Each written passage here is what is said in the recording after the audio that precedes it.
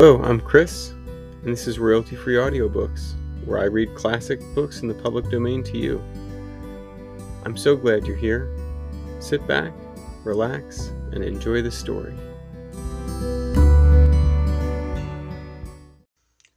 Welcome to the 5th episode of royalty-free audiobooks, and this 5th chapter of the Inferno section of Dante's Divine Comedy.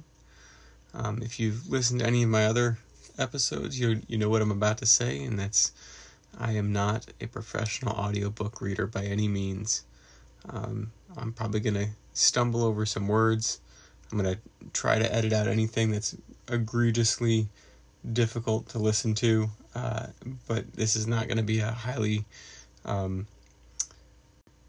produced podcast by any means. It's going to just be like, a friend reading a story to you. And that's what I'm going for here. So, I've had a really good time so far reading through this. It's been great reading this classic novel, and I hope that if you've been listening that you're enjoying it as well.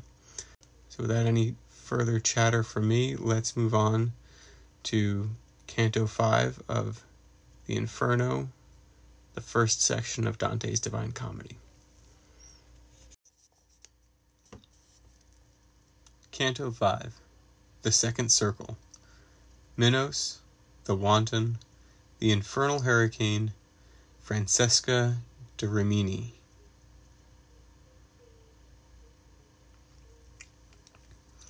Thus I descended out of the first circle, down to the second, that less space begirds, and so much greater dole that goads to wailing.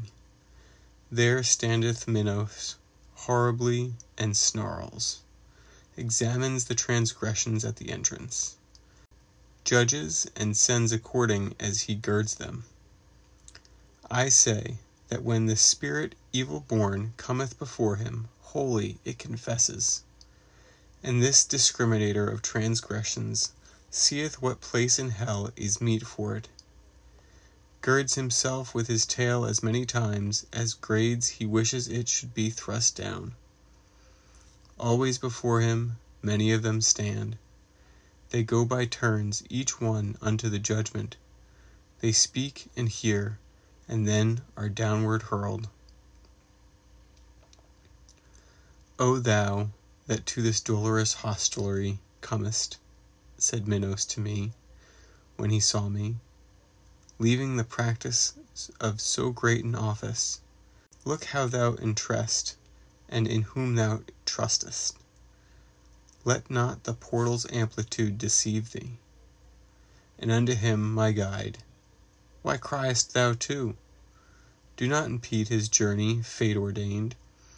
It is so willed there where is power to do that which is willed, and ask no further question.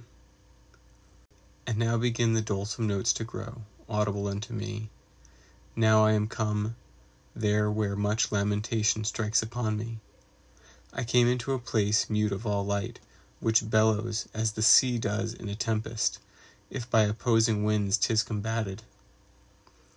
The infernal hurricane that never rests hurtles the spirits onward in its rapine, whirling them round and smiting, it molests them. When they arrive before the precipice, there are the shrieks, the plaints, and the laments.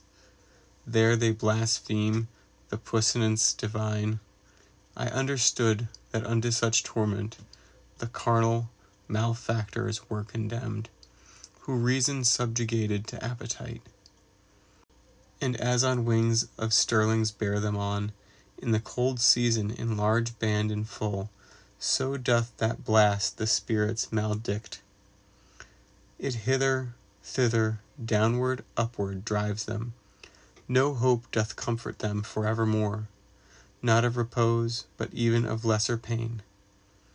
And as the cranes go chanting forth their lays, making in air a long line of themselves, so saw I coming, uttering lamentations, shadows borne onward by the aforesaid stress. Whereupon I said, Master, who are those people whom the black air so castigates?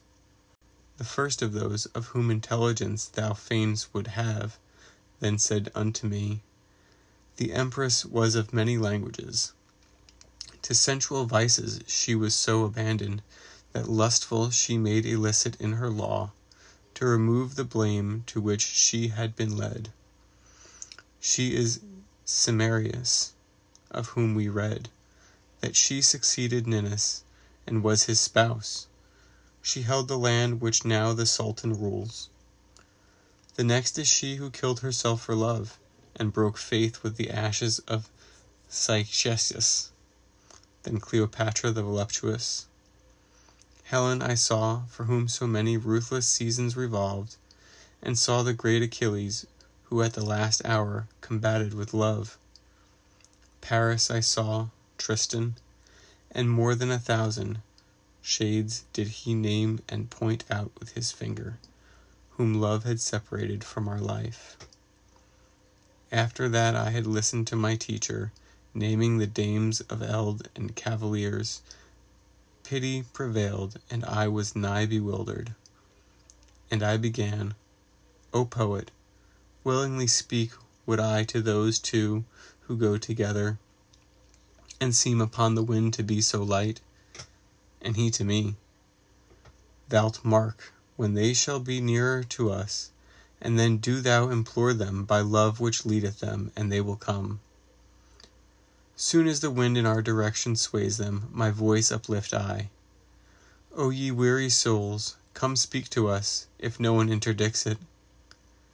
As turtle doves called onward by desire, with open and steady wings to the sweet nest, fly through the air by their volition borne, so came they from the band where Dido is, approaching us athwart the air malign.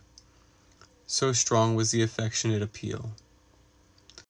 O living creature, gracious and benedict, who visiting go through the purple air, us who have stained the world incarnadine, if were the King of the universe our friend, we would pray unto him to give thee peace, since thou hast pity on our woe perverse.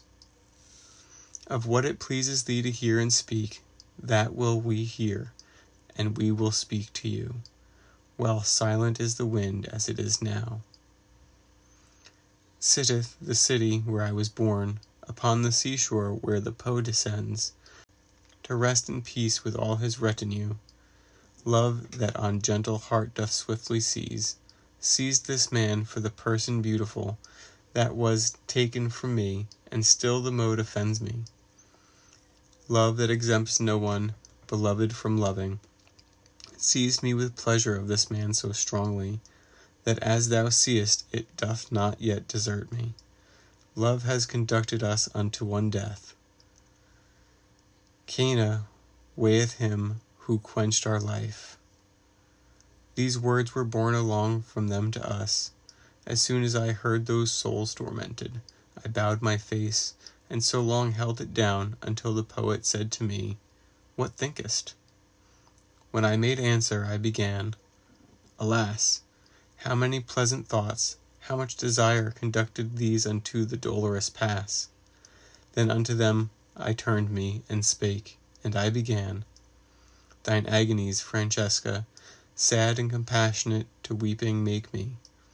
But tell me, at the time of those sweet sighs, by what and in what manner love conceded, that thou should know your dubious desires. And she to me, There is no greater sorrow than to be mindful of the happy time in misery, and that thy teacher knows. But if to recognize the earliest root of love in us thou hast so great desire, I will do even as he who weeps and speaks. One day we reading were for our delight of Launcelot, how love did him enthrall. Alone we were and without any fear. Full many a time our eyes together drew that reading, and drove the color from our faces. But one point only was it that o'ercame us, when as we read of the much longed for smile being by such a noble lover kissed, this one, who ne'er from me shall be divided, kissed me upon the mouth, all palpitating. Galeto was the book, and he who wrote it. That day no farther did we read therein, And all the while one spirit uttered this, that other one did weep so, that for pity I swooned away as if I had been dying, and fell even as a dead body falls.